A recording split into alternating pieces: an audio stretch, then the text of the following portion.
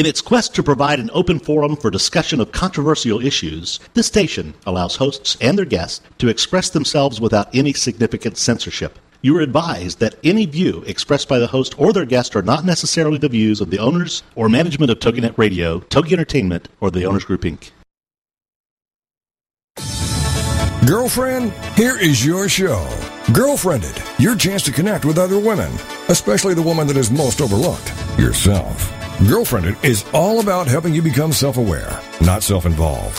The aim is to provide information that relates to life, which leads to real connections and results in a desire to connect or care for those in need. The Girlfriended principle was born out of loss. Patty's mother was murdered, and Lisa lost her mother to cancer. This forged a bond between them that nothing could shake. And now the women want to help you in more ways than you can count, every day. From the website, girlfriendit.com, and the movement Girlfriendit, here are Patty Wyatt and Lisa Jernigan on TogiNet.com.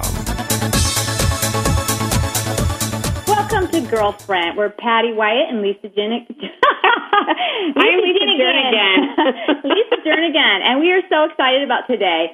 We have a very fun, nostalgic show that will take us back in time in music. We couldn't believe it. We have the former US manager for the Beatles. Yeah, but before we get too far in today's show, which we are really excited about, we want to take you back to last week when we were hosting the show live from Las Vegas. And we were in Las Vegas for kind of a unique reason. We were there attending and working at the porn convention. Clarify. We need to clarify right now. We were working with a nonprofit organization called Triple X Church, and they have a kind of a unique message, and their message is Jesus loves porn stars. So we were there kind of as an outreach, just to be there, to meet people and to love on them and just kind of to accept them. And it was quite the experience, and we had some really interesting dialogue while we were there. Very interesting dialogue, but I think you have to be very careful when you say love on them in this context. Oh, yeah, that's true. But we had so much information last week on the show, and we had great conversations with Ryan and our guest Naomi that we want to extend the show in a few weeks and have additional guests because we had just so many interesting people that we met, and we would love to talk with more women who used to be in that industry and hear their perspective and everything that they've gone through. It's really an explosive topic on many levels. So stay tuned, and we'll post that information and the date on our website, www.girlfriendit.com.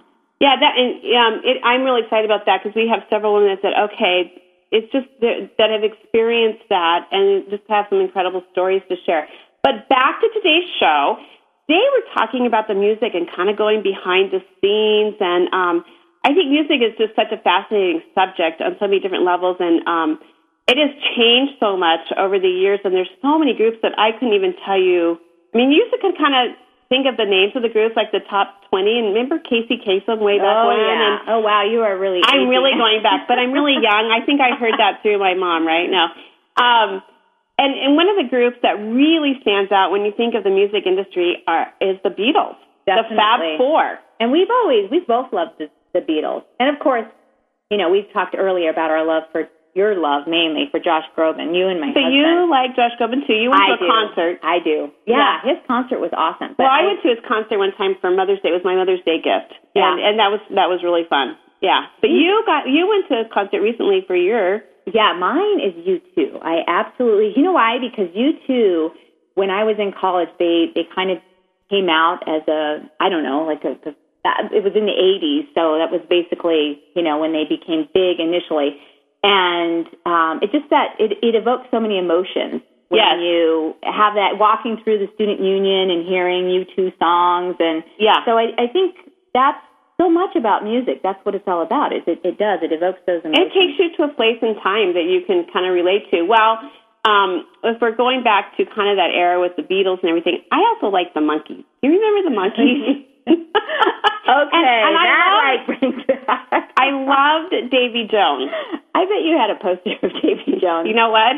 I have to admit that I did. No, you did not. And I even had a signed poster of Davy Jones. It was like a treasured possession. Wow. Yeah. Okay, so you have to tell us a little bit about How I got to sign one? How did you get signed? Well, it was one of those things because I was young. Let me just preface that when the Monkees and the Beatles. Actually, I was young when the Beatles came out, but the Monkees I kind of remember.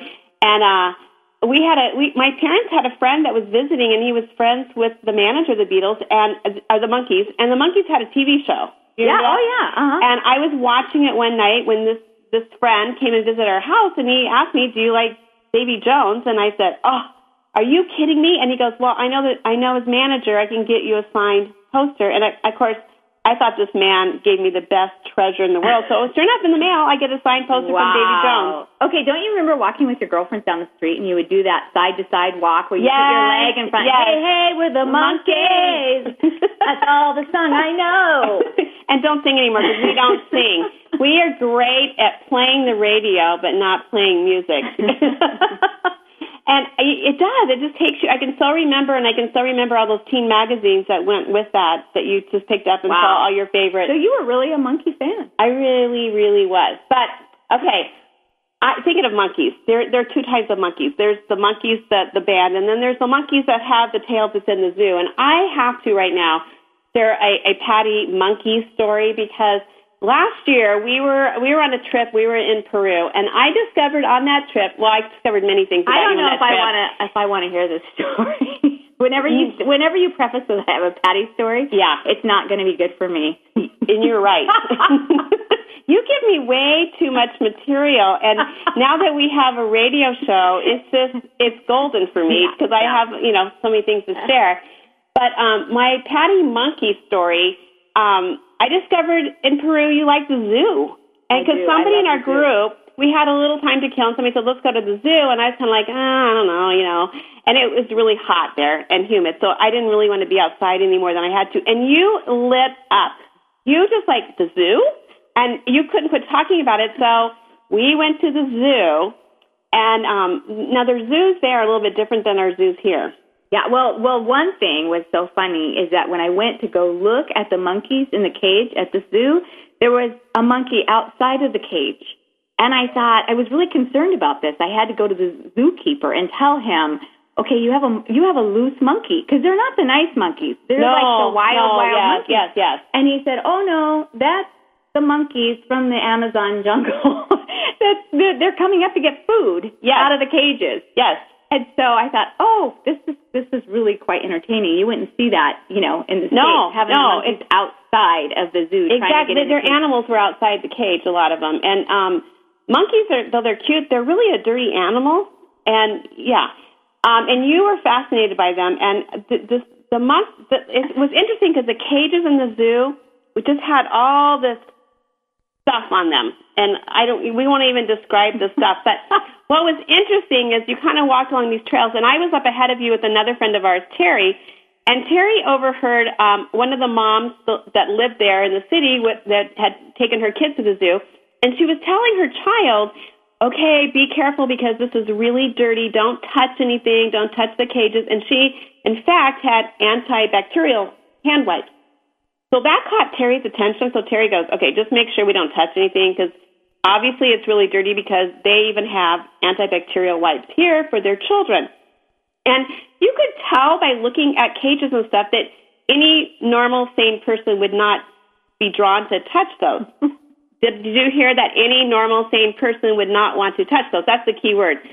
So anyway, for some reason, when Terry told me this, I looked behind me and saw you back at the cage before us, and I thought, I told Terry, I'm going to go tell Patty this. And she was like, oh, you don't need to tell Patty. Patty will figure that out. And I go, I'm a grown woman. Exactly. I don't need no, to for some reason, I felt compelled I need to go tell her this news, how dirty this really is. So I went back to find you. I couldn't even open my mouth. All I could do was just start that gut giggling, that where you want to explode. You actually bent over because you couldn't get the words out. As I was standing there, literally both hands intertwined into the wire cage. She was hanging from the cage. I wish I could see this visual, staring at the monkeys. And I just went up to her, because the very thing I was going to tell her is, do not touch these cages. And there she was, touching, embedded in this cage. And it was all I could do to laugh and giggle, because I thought, wow, I really did have to tell her. Terry's not going to believe this when I go back and say, you don't understand. She was hanging from the cage. But what's funny, though, is later on, and I told you that, and then we laughed, and then we proceeded to another monkey cage, which there were many types of monkeys we discovered in Peru. Yes. And so, anyway. Well, that was definitely a long route to say how quirky, or I guess some people would call that idiotic. Oh yeah, so that was our monkey thing. But back to monkeys, Beatles, music. You know what? Last night I was watching the American Idol. Yes, we both saw the American Idol, and it's really sad that can capture you. Like you truly look forward to watching these people, and I always feel so sorry for some of them because they seem so mean. I mean, that was my thing. I know, because I was like, okay, they just deflated them. I just like, oh, please don't tell them they're rotten. I know, or they're horrible. And yet it is the music industry. I mean, it's tough. It is tough to get in any industry. And if they're going to go to that next level, they have to really have thick skin, and so they are trying to see how thick their skin are. Yeah. Well, what really caught my eye was the two girlfriends, because just because we are all about girlfriendifying everything. And then to see these two girls, I don't know, how old do you think they were? Like, they seemed young, like 16, 17. Yeah, they seemed young. Yeah. They kind of had this Barbie doll look to them. Their makeup was perfect. Actually, I came in because I was doing some other things, and after they had just finished performing, and so I walked in just in time to hear Simon say, "You guys are better together than by yourself." But then it went downhill from there because the judges were saying that one friend was better than the other one. So it was really kind of sad, but it was touching to see two friends wanting to do it together. And just, the stories that are going to unfold with American Idol. But music, again, is such an entertainment, and it really stirs our soul, and it really just captivates us. Oh, definitely. And we want you to stay tuned because we have, like we mentioned before, the manager for they actually title him the US Manager for the Beatles. And his name is Ken Mansfield. Ken Mansfield. And we met him, I don't know, like 5 or 6 years ago. We were so excited to meet him, and now we're even more excited to be able to interview him. And so coming up, what are the top 3 most popular Beatles songs? And start thinking about when you remember hearing the Beatles for the first time. Where does that take you back in time when you first learned of the Beatles, or when you kind of fell in love with the Beatles? So stay tuned. We're coming back with Ken Mansfield.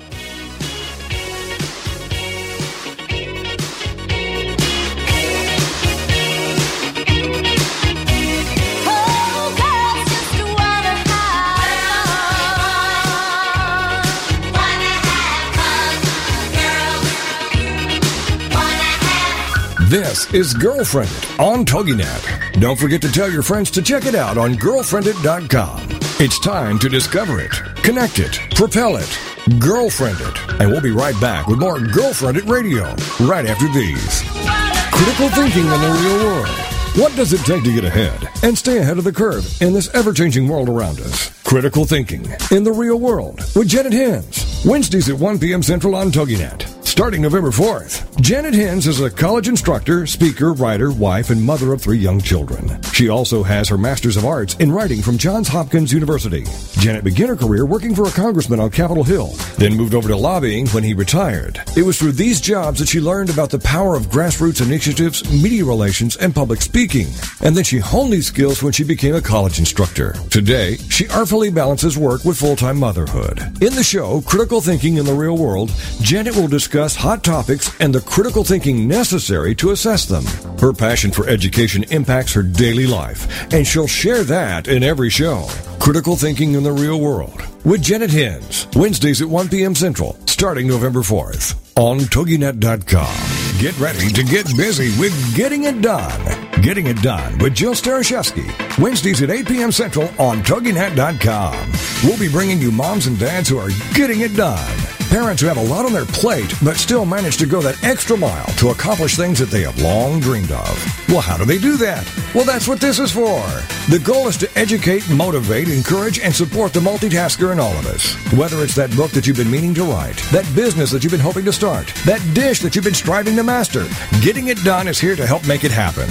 Motivating you to get started, encouraging you to keep going, providing tips and advice on how to keep the kids happy, healthy, and safe while getting it done and done well. Learn from fellow moms and dads who are getting it done and learn about yourself along the way.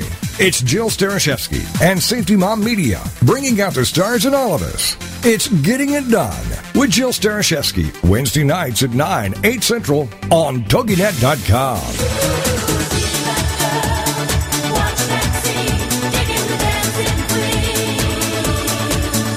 Welcome back to Girlfriended Radio, a chance for you to let your hair down, curl up with a mug of whatever you love, and have some nice girl talk. It's Girlfriended, the radio show on TogiNet.com. And now back to the show with your hosts, Patty and Lisa. Okay, when we left a question at the break. What are the top 3 most popular Beatles songs? Can you guess? Yesterday.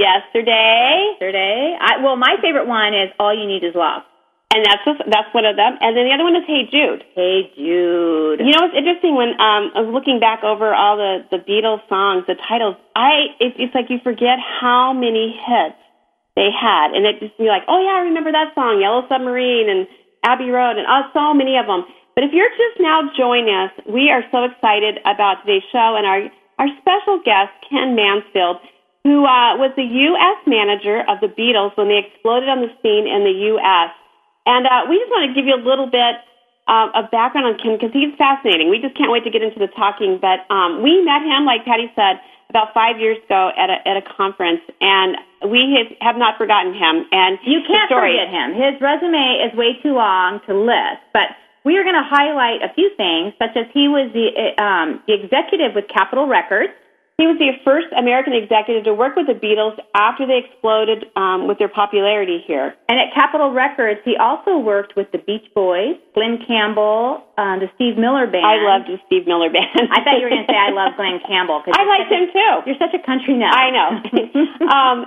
The Beatles named Ken the U.S. manager of Apple Records. And at Apple Records, he also worked with James Taylor and quite a few others. I can't even list them all. Well, and then years later, after all that, he had a spiritual revival that kind of regenerated his professional and personal life. And he's also the author of 3 books. So it's just going to be a busy chat time. It really is. And we have Ken on the line, and we have to ask you, Ken, what haven't you done in the music industry? We are so impressed with you. Are you there? Yeah, I'm here. I've never had anybody ask me that before. You know, I'm really not sure because, like a lot of people who maybe come up through an industry, is you have to make your bones and you go through a lot of, different routes to your final point of success, I guess, in a business. So I did about all. I started as an entertainer. I was a club owner. I sang, start out in college in the typical group in college out of the fraternity house. And after a while, we were able to quit singing for beer and pizza and actually start getting paid to do what we do. Got discovered by some Beverly Hills managers, and then the contact thing started where you start making friends and the friends start evolving into the business. And there's one thing that's really neat about the music business is the guys that you start out on the street with, the guys that you struggle with and sleep in the back of the vans with and do all this, eventually one of us start breaking through, and we pull our pals along with us, So as they go through their open doors, then they every time a door opens, they bring you in. So it's a natural progression in the business, Well, I love what you said. We pull our pals in. We're going to have to use that one because we are all about the relationships and those friendships. Are you connected with just some of your pals, as you say, from when you were younger? Because that's hard. I am mainly from the entertainment industry and mainly from my Nashville years. But what's interesting is you kind of evolve away from each other over time as your lives move on. But as soon as you start being an author and with the major publishers and your books start coming out, it's just incredible how people come back into your life through this avenue and how our lives have changed, and really we start realizing how much there is to each of us as we go along, Exactly. And you really learn that it is really a small world, and not to burn bridges, and to really invest in those relationships. Because you never know, they come around. I mean, it's so true. And I love that you said, you kind of basically said the competition, because you would think there'd be so much competition that if one person made it big, it's like every man for themselves. Yeah. But that's neat to know that you guys kind of pulled each other along as kind of like the starving artist a little bit. Yeah, it's funny because it's actually both things are happening simultaneously too, because you do have you are in competition, so I think you form your own little friendships as you go along, and you become very loyal to each other, and then you have the people you're competing against, and it's a I'll tell you what, I talked about the sweet part of the business of being such close pals and all that, but man, you want to go cutthroat? Here you go into the music business. Well, I can only imagine, because it is so much about money, and when you're dealing with money, it gets really tough out there. I just have a question too. When you were, when you were in high school, college, did you ever set out to do this path in life and go, I want to become, be in the music industry, or did you just have a love for music that evolved into a career? Yeah, it's funny because ever since I can remember, music was always music in me, but never on any level that I thought I would do anything with it. I thought that's just something so incredible, And I grew up on Indian reservation lands in northern Idaho, so if you want to get about removed, the entertainment industry, there I was, but it just... So I went to the University of Idaho and selected my major as foreign trade. I wanted to go overseas. I was good at languages, and I wanted to work for American corporations overseas. I spent one winter in California and immediately became a Californian the first 10 minutes after I got off the plane in the middle of winter. And so I transferred to San Diego State University and graduated from there. And that's what put me in proximity of the music business, because in the fraternity, we had a group, and so we were close to L.A., and that's how we got discovered, and that's where my path went. When I graduated from college, I went into the space industry in the Saturn Surveyor space programs, doing program time, cost, and analysis for the space program. But I was working all day with my little plastic pencil thing, in my pocket, and with scientists, and in the evening I'm out playing the clubs, and weekends I'm on the road with my band. And so it evolved. It evolved from one to what I've naturally loved to do, as opposed to what I thought I was supposed to do. Exactly. Ken, what have you noticed, going back to it's just such a cutthroat, industry there. What have you noticed about great artists? Other than their musical talent, what is about their personality, or they have this charisma, this temperament about them that makes them a great artist and not just a really good one? Are you able to even articulate that? Kind of like that good to great. What separates, and how can you see that in somebody? They're going to make it.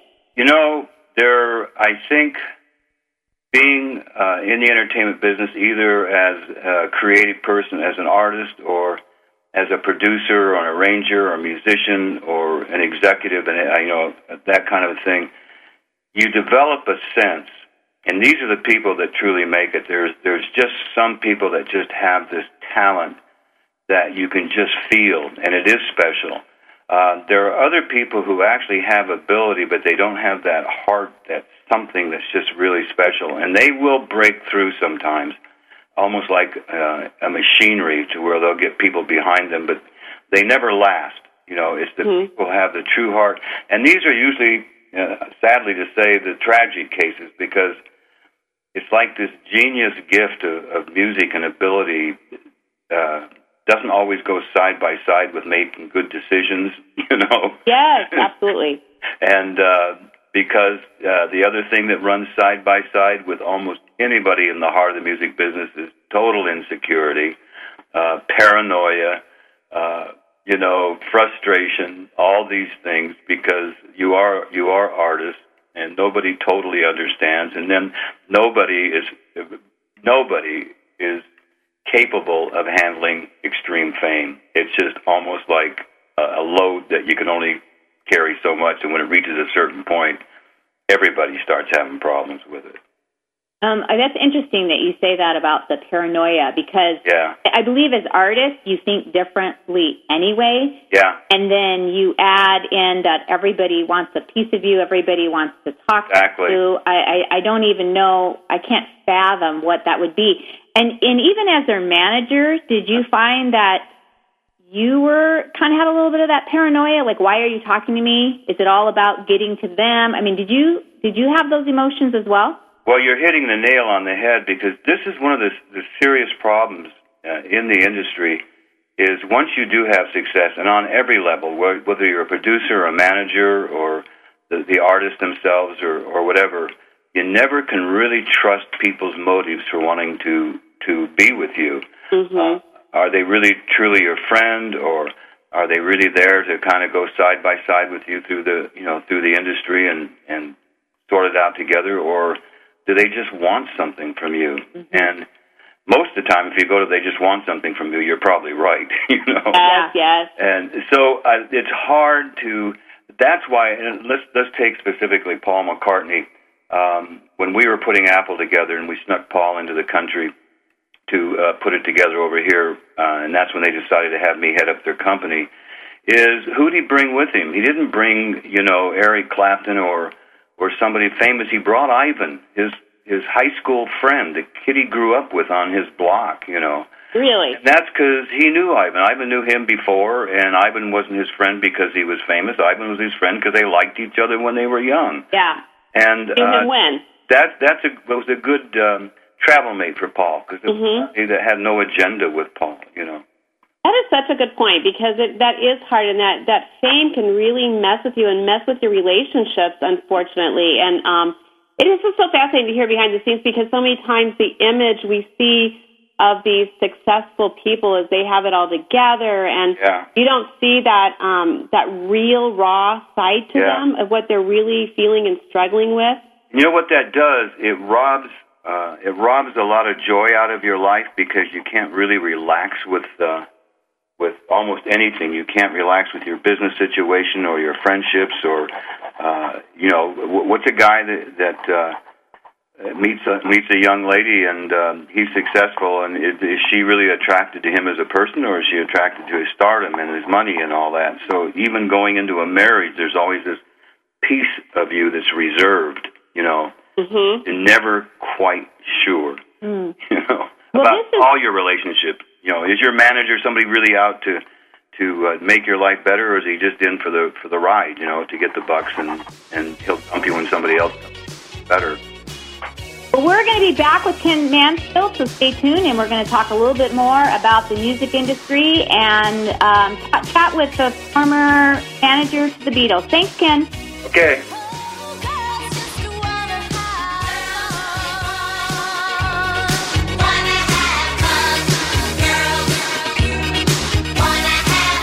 This is Girlfriended on TogiNet. Don't forget to tell your friends to check it out on girlfriended.com. It's time to discover it, connect it, propel it, Girlfriended. And we'll be right back with more Girlfriended Radio right after these. Inspiring women to be true to themselves.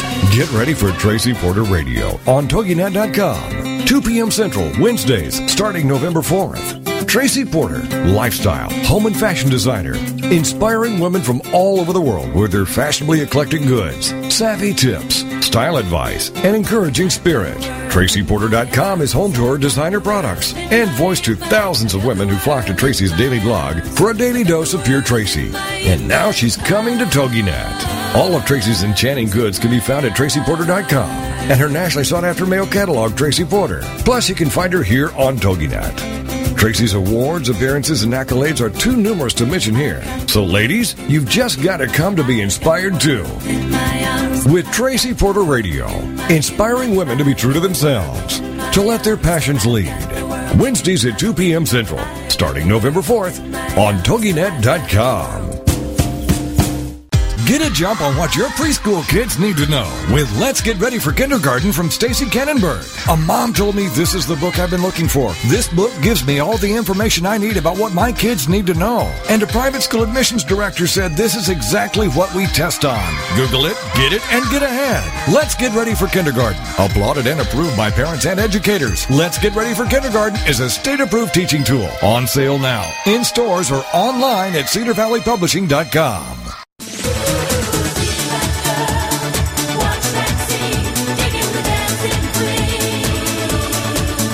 Welcome back to Girlfriended Radio. A chance for you to let your hair down, curl up with a mug of whatever you love, and have some nice girl talk. It's Girlfriended, the radio show, on TogiNet.com. And now back to the show with your hosts, Patty and Lisa. Right, we are back with Ken Mansfield, the former US manager to the Beatles. And we're going to talk in this next segment a little bit about Ken's spiritual journey and his 3 books that he published. But before we do that, we have to ask a few more questions because we really got into some interesting aspects of the business there, Ken. And, you know, and reading over your bio and your resume, which is so fascinating because you have really rubbed shoulders with some of the big names in the music industry over the years, which people would die to have contacts with just 1 or 2 of them. But can you just share maybe who has impacted you? What music that you're drawn to? You know, because we said music evokes such emotions. Is there something that just really stood out to you? A particular artist? Yeah. Well, I would have to say Waylon Jennings, without a doubt, in my personal life. I grew up, you know, in the country, and then I end up in rock and roll and the British scene and all those kind of things. And when I met Waylon, there was something so incredibly unique. I think he's probably one of the greatest artists I've ever known, and I've really worked with a lot of people. Huh. But his music was so unique and so different and so progressive and so heartfelt, and it seemed like it combined everything that I loved about music and about the industry. And he and I spent 5 years together, just virtually inseparable. He even put me down on a medical thing one time, and we got in a little trouble as his next of kin. And you know, just somebody that he had approached me about producing him a few times, and I kept turning him down because I was so in awe of him. I just was afraid I would blow it. I just didn't, you know, I personally was insecure with my own ability to produce somebody that I held in such high esteem, and he thought I was turning him down because I didn't think he was good enough for me. Interesting. So we're having this little Indian standoff there, and it was both of our insecurities, but when we got together, it was just magic. And so of all the artists and people I've worked with, that is the single standout for me in my life, both as a fan of somebody and to be involved in their music. And, of course, together we did the Outlaw movement. I was the producer to most of the Outlaws, Waylon and Tom Paul and Jesse and Willie and all these people. So that was an exciting, you know, because with the Beatles, when I came with the Beatles, they were famous. I just got on the train and hung on for dear life, you know. With the Outlaw movement, we created that. We went from scratch. We went from, you know, playing in clubs with 300 people or less with a screen up so the beer bottles couldn't get thrown at you, to, you know, filling up major auditoriums and headlining and going platinum and gold with our records and things. And that had to be so fulfilling to just create something from the ground level and watch it just explode. It was, and here's what was neat about that, and I think this is part of what made it so special, because it's one aspect of the industry. This was when we were doing it totally from heart. We didn't care if people liked us. We didn't care if we sold records. All we knew is we were making the music we wanted to make. We became very rebellious. We just became the people we wanted to be, which I wouldn't recommend to any mothers to send their daughters in our midst. But no. True confession. And what happened with that is we became everybody's fantasy in those days because we were just out there, and then we had to keep up that reputation, and pretty soon it started wearing us out because they wanted us to be badder and badder and badder, Yes. And Waylon finally wrote a song saying, "This outlaw thing done gone too far." But it was a pretty exciting time. Whether we were we'd be going down the highway in the tour in our bus, the band bus, and there would be like 20 or 30 Hells Angels riding behind us. Everybody loved Waylon. The Indians loved him, and pretty soon our concerts, the first part of the auditorium, be filled up with 17-year-old kids, and it was an exciting time. Yeah.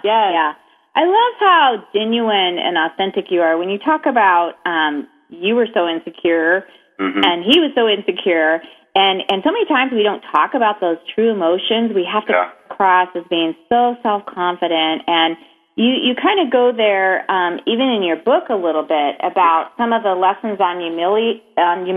Can you elaborate more on that? And we're talking about your book, Between Wyomings, your latest book. Oh, okay. Yeah, if you can just kind of explain, because I know in there you talk about some encounters, and I don't even know if you want to go there right now, like with Whitney Houston, something backstage, or just some lessons you've learned that you're sharing, and maybe explain a little bit about that spiritual transformation that happened in your life. Wow, let's see. That was a loaded question. If you noticed, we both just jump in, and you probably can't even tell the difference in our voices sometimes. I know. Well, the humility thing, one thing about an artist or, let's say, a producer, because that's more or less the heart of the business, is you have put your whole everything into yourself. In order to be a true artist, you usually have to just forget about everything. You're so focused on yourself. Everything is about you. Nothing's going to happen unless you're making it happen. And so you really paint yourself into a corner to where it's all about you. And everything you do is about you. And if you just mess up a little bit here or there, you can blow it, and it's just so much pressure. You get in another business. Artists to think that way. I think so many people in life think that way. Yeah. Right, and you don't trust anybody, and so you've got that whole thing going. And then when you do accomplish your success, the unfortunate thing about the record business, music business, is okay. You just had a number one record. What do you yesterday? What did you do today? So you're always like on top of it, afraid of slipping back. So there's a tough business in that respect. And when it does fall apart, which it usually eventually does for almost everybody that has extreme success, whether it's financially or career-wise or just emotionally or personal life, it all seems to come tumbling down because you've built the whole thing on such a narrow, you're walking a narrow fence the whole time. Mm-hmm. And so what happens when that point in time comes is what really determines what a person's life evolves into. In my case, I had an incredible fall from the top to a bottom that I couldn't even imagine was there. And fortunately, God sent somebody into my life that brought me the truth. And how long was that fall?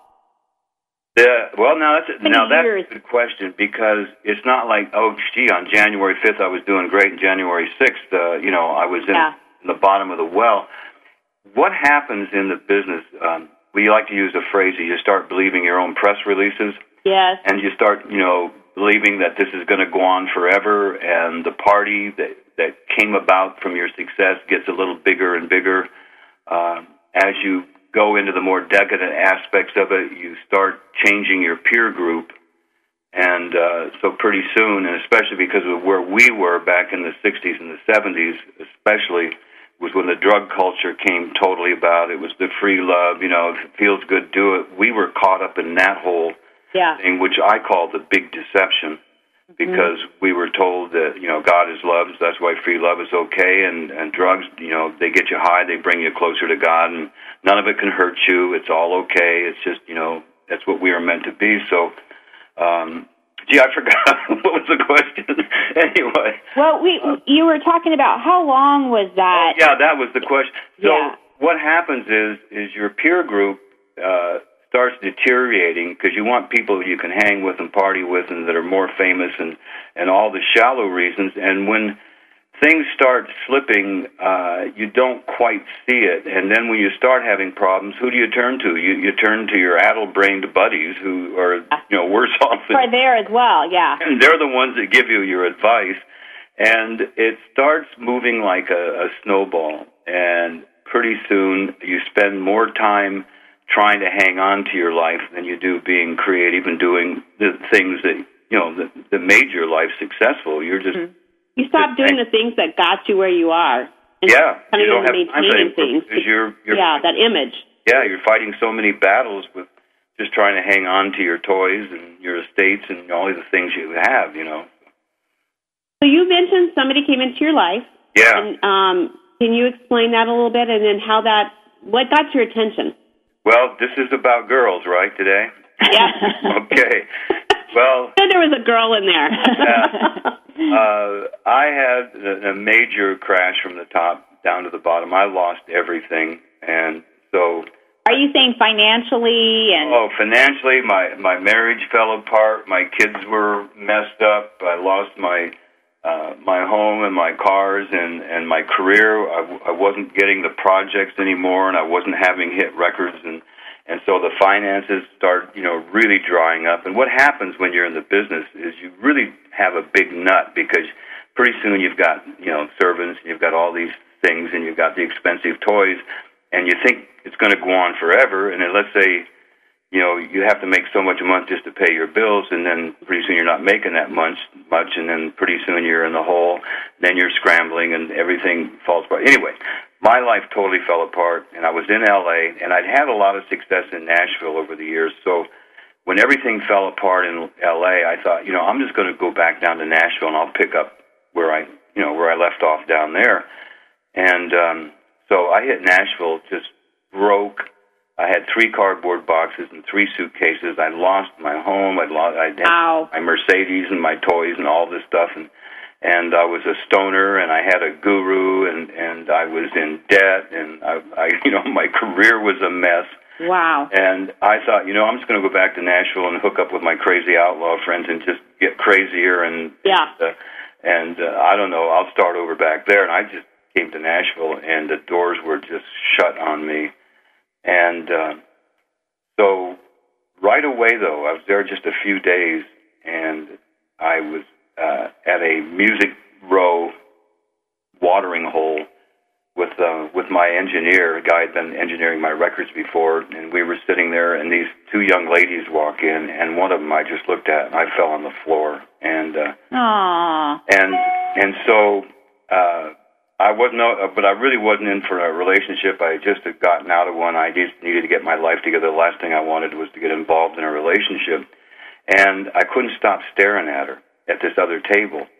And her girlfriend got up and walked to go to the bathroom. So I walked over to her table and I said, "Look." You made your move. I said, "Hi, my name's Ken Mansfield, and I didn't know if you'd want, here's my phone number if you ever want to call me or something." Well, obviously that didn't go over too well. But what I did is I told her, I said, what I really came over to do was apologize. I'm staring at you, and that's incredibly rude, and I just wanted to apologize for that. All right, thank you so much, Ken. And we are going to have Ken on our next segment, and now we're getting into the good stuff. We're going to start talking about relationships, so stay tuned. Okay.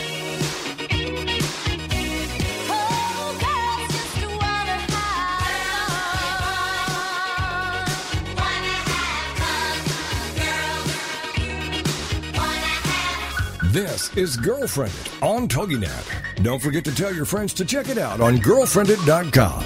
It's time to discover it, connect it, propel it, Girlfriended. And we'll be right back with more Girlfriended Radio right after these. Being frugal doesn't mean being cheap, and the Frugalitarian is here to show you how. Jody Olson is the Frugalitarian on TogiNet, 3 p.m. Central, Wednesdays. This is the art of great living. It's just a matter of time before people start asking you to tell them your secrets to better style, bargains on food, home decor, and clothing. Your wants don't have to change, just how you acquire what you want. On the Frugalitarian, it's an uncommon mix of style, fashion savvy, and earth-friendly, showing you great taste, great style, and great ideas for finding everything you want for nearly nothing. I'm speaking from experience. I live on a beautiful farm where I take care of sheep and do a few light farm chores for extremely low rent. For more clever ideas on how to waste not and totally want not, go to thefrugalitarian.com. Join us every week for more information on how you can live better for less with Jody Olson. It's The Frugalitarian, Wednesdays at 3 p.m. Central on TogiNet.com. Celebrate Green is coming to TogiNet, Wednesdays at noon Central Time, starting November 4th. The mother-daughter team of Lynn and Corey will have you going green and loving it at no time at all. As heard on Martha Stewart and Disney Radio and seen blogging for HGTV, Lynn Colwell and Corey Colwell-Lipsum are unapologetic evangelists for greening every aspect of life, especially holidays and celebrations. Based on their book, Celebrate Green, they're putting the meaning in the greening with their simple, fun, eco-friendly, affordable ideas. From their start with Green Halloween to tips, tricks, ideas, and projects for every holiday, you'll love Celebrate Green.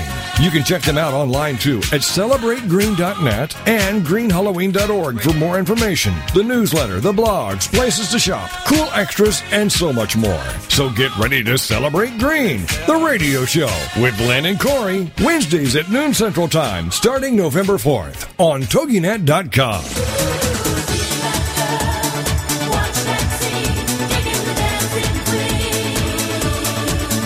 Welcome back to Girlfriended Radio, a chance for you to let your hair down, curl up with a mug of whatever you love, and have some nice girl talk. It's Girlfriended, the radio show, on TogiNet.com. And now back to the show with your hosts, Patty and Lisa. And we are back, and we have been having such a great conversation with Ken Mansfield, who is the US Manager of the Beatles. And Ken has had quite an extensive career in the music industry and been friends and rubbed shoulders with some very influential people in the business, and has a fascinating story. And we left off at the last segment, Ken, when you were just kind of talking about your basically your spiritual transformation and revival, and how you had kind of hit rock bottom and kind of pulling yourself back up, and it was about a girl, as we recall, and you had just made your move. But kind of talk about that a little bit. And I know that you describe yourself as an evangelist. Right. Hey, let me finish that just a little bit, because that was what had happened is I'd gone to Nashville just to continue my decadent ways, and God just threw somebody right in the middle of my path and pulled that up short. Because the end result of that was we did go out and we fell in love immediately, and here I was. If I'd have put an ad in the paper, no smart young lady would have answered it, because I was just up, with my guru and my drugs and my broke and all that kind of stuff. And she was just a sold-out Christian, and she kept witnessing to me, and she would take me to Christian rock concerts and take me to the churches in Nashville where all the cool Christian musicians went, and just witnessed to me and prayed over me. And she was starting to make a dent, but we were getting more deeper in our relationship, and she just came to me one day and she said, I've had to make a decision. She said, I cannot be unequally yoked, and I see how our relationship is going, and so I've had to make a decision between you and Jesus, and as much as I love you, I need to choose Jesus. Oh, wow. So what she did in that is she had talked the talk to me for months, but when she walked the walk, that's what changed it. And I thought, you know what, I told her, I said, well, I'd change gurus for you, But, let's just meet in the middle. Let's get off this Jesus thing. Let's find a thing in the middle. But when she made that statement, I thought to myself, I want to believe in something that strongly. I want to have something in my life that's important, that I'll give up anything for it. Wow. And through that, then she brought me to the Lord. We got married. First person I see every morning when I wake up is the person that saved my life. And now, God, in His wondrous ways, took all those years of decadence and sent her in my life, and we have an incredibly powerful ministry right now. I am definitely an evangelist. I'm into outreach. I'm just, so... That is a powerful story. And we met her, and she just lights up a room. She's just amazing. Yeah. It's just neat when you see God's relentless pursuit. I mean, He went after you. And we'll never know this side of heaven, but you wonder, who was praying for you Like you said, God just collided your worlds for you to walk in there and instantly know that you were in love with her. Yeah, and this was not something she was looking for either, but it was just out of our hands. Yes. And the person that prayed for me, my mother prayed for me for 30 years for my salvation. Wow. She hung in there through my decadent years and my new age years and all this stuff. And I know I was just breaking her heart, but she never stopped loving me. She kept praying for me and my brother. And the last 10 years of her life were spent in just abject pain. She was horribly ill. She was bedridden. She never stopped praying for us. And when my brother and I both came to the Lord the same year, and she passed on.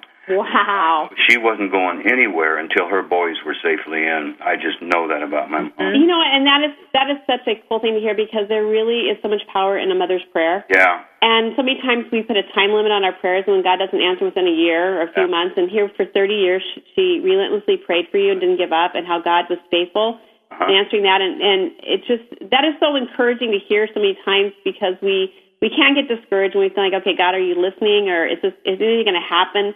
And it really does, and it's all in God's timing. And then how He just has used your life to impact so many people. If you were to say, what is the it in your life today that gets you up in the morning, the thing that just stirs your soul, that you go, I have to get up and run into today because of this, what would it be? What would you say? Well, it's just the way that God has used me, and I love, because everything that is in the Bible comes true once you really give your life over to Him, and you press in and read the Word every day. And I can see all His promises as I get up. Anybody couldn't be any more undeserving as I am for somebody to be graceful to, and what I went through. But I'm just as white as snow every day when I get up and reconfess my sins and the sins of the previous day. Yeah. And so I get to start afresh, and I just never know where He's going to send me again. I was on the road for 30 years in the music business, and when I became a Christian, the last thing I wanted to do was go back out on the road again. And man, he just jerked me out there. Wow. And He's got me out there, and we just have the most incredible ministry and so many people coming to the Lord. Because what happens is, the fringe people, the rock and roll people, the people that aren't quite sure about anything, I have cred with them because I was with the Beatles. Now, as shallow as that is, I was with the Beatles, so they'll listen to me. Yeah. Mm-hmm. And so I have great validity and cred with them, and they'll come into the churches I appear at just because they want to meet the guy that was with the Beatles. We have a question-and-answer period at the end. I give my testimony. We a lot of times do Beatle music with Christian lyrics. I call them redeemed lyrics, and they are just receptive to what I have to say. And we are averaging about 40% visitors to the churches I'm in, so the outreach is very powerful. And so many people come to the Lord when they hear the message, when they hear that they can come all the way back from their pits and their decadence and their tragedies and all that, and be totally redeemed. And God used it. I don't think when I was with the Beatles, I was a pretty hot guy, man. I was a young guy. I was on top of the world. But then God's revealed to me that, no, it just was His plan. He had His plan that He had in the works for 30 years. And, I say sometimes maybe He just wanted me to reach one person, and that person could be in Des Moines when I'm speaking there, and then that person could become the next Billy Graham. Who knows? Mm-hmm. I just love the way He will orchestrate our lives as soon as we let go and let Him. Well, we want to talk a little bit about the 3 books that you wrote. And sure. Also, you can find out everything about Ken when you go onto the girlfriendit.com site. It has his websites and the books that he's written. But before we do that, we have a girlfriend, Ken, that we met about 8 months ago, and she's in her 20s. Her mom is a big fan of the Beatles, and we have her on the line. She had a couple questions that she wanted to ask you. And what's cool is the next generation, it's like timeless, the music. It's bizarre that, when you think of the Beatles, it's so multi-generational, all the way from the 60s to, people that are 70 and 80s and beyond. So we have Katie on the line. Okay. Hi, Katie. Hello. Hi, Katie. Hi, Ken. Hi. Hi. I have a question about the dynamics of the group. I guess this one's no.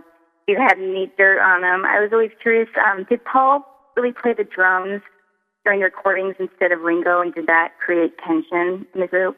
Actually, the answer is no to that. There was, I think, and to my knowledge, only one record that Ringo didn't really play the drums on. And that, I mean, Paul could be on drums on things, but it's not in the terms of replacing Ringo as a drummer. He may have had a little riff or an idea, or maybe they were laying down a demo.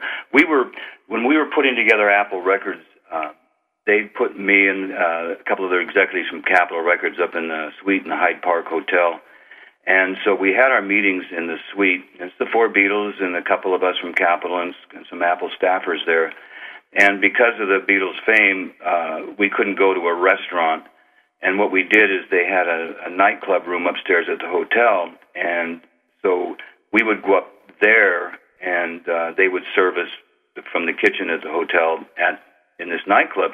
And we finished lunch one day, and Paul got up, and maybe he got on the drums, I don't know, and Ringo got up, and maybe he got on bass. They all got on different instruments and did like a 20-minute concert for 5 of us sitting there at the table. So, Paul could play just about anything, but not as a replacement. Ringo Starr, by the way, is considered in the music business as one of the great drummers of all time. Wow. And he's just, people make fun of him, but it's not true. It's not true. He's incredible. Oh, I didn't know that. Yeah. I have another question. Uh-huh. You have time. Go for it. Why didn't Paul buy the royalties before Michael Jackson? Paul and Michael, I missed the middle part. Why didn't Paul buy the royalties? Oh, by the publishing. Beatles? Yeah, the publishing assignment. Well, Paul, in simple words, he got blindsided on that. He wasn't expecting that. It just caught him totally off guard. Michael really pulled a slick deal when he did that and bought the Beatles publishing out from underneath them. And that's why McCartney turned around and he bought the Buddy Holly publishing, because it was like, oh my gosh, I lost the Beatles, I'm going to go for something else legendary. And he bought Buddy Holly's publishing companies and copyrights as a knee-jerk reaction to being outdone by Michael on the other thing. Wow. He just wasn't paying attention, and Michael got in there and did it. Oh. That is really interesting. It is interesting to hear the stories behind the story. Yeah. Yeah, and I'm sure you could fill volumes, and you have. Why don't you, at the end, Katie, thank you for those questions. Those are great questions. Just talking. Thanks for having me. Do you have another one? I guess, were you disappointed that the Beatles, when they started doing drugs? Was I disappointed? Yeah. No, I was stoned. Sorry. No, but I mean... I mean, now looking back, were you disappointed as a whole? Did it do anything creatively? And I know the effects, the bad side effects outweighed the good. Yeah. Well, what was interesting about the Beatles is it was a lot of pressure because we had a lot of important things to do and all that. And when I was with them, totally actively with them, the drugs was never the front and center thing, and it wasn't chasing girls and things like that. The Beatles, the thing I liked about them, we would have meetings and they would show up on time, and the focus was always on our music, our creativity, the company, them. It was pretty amazing. For the most part, that wasn't in the forefront. It was absolutely in the picture, and not the forefront. Hey, Ken, we have so appreciated you today and had so much fun. And we could keep going on, but unfortunately we're out of time. Stay tuned. Join us next week, and you can learn more about Ken on our website at girlfriended.com. Have a great week. Thank you for being a part of this special program, Girlfriended, the show dedicated to the most important woman you know, yourself. It's the show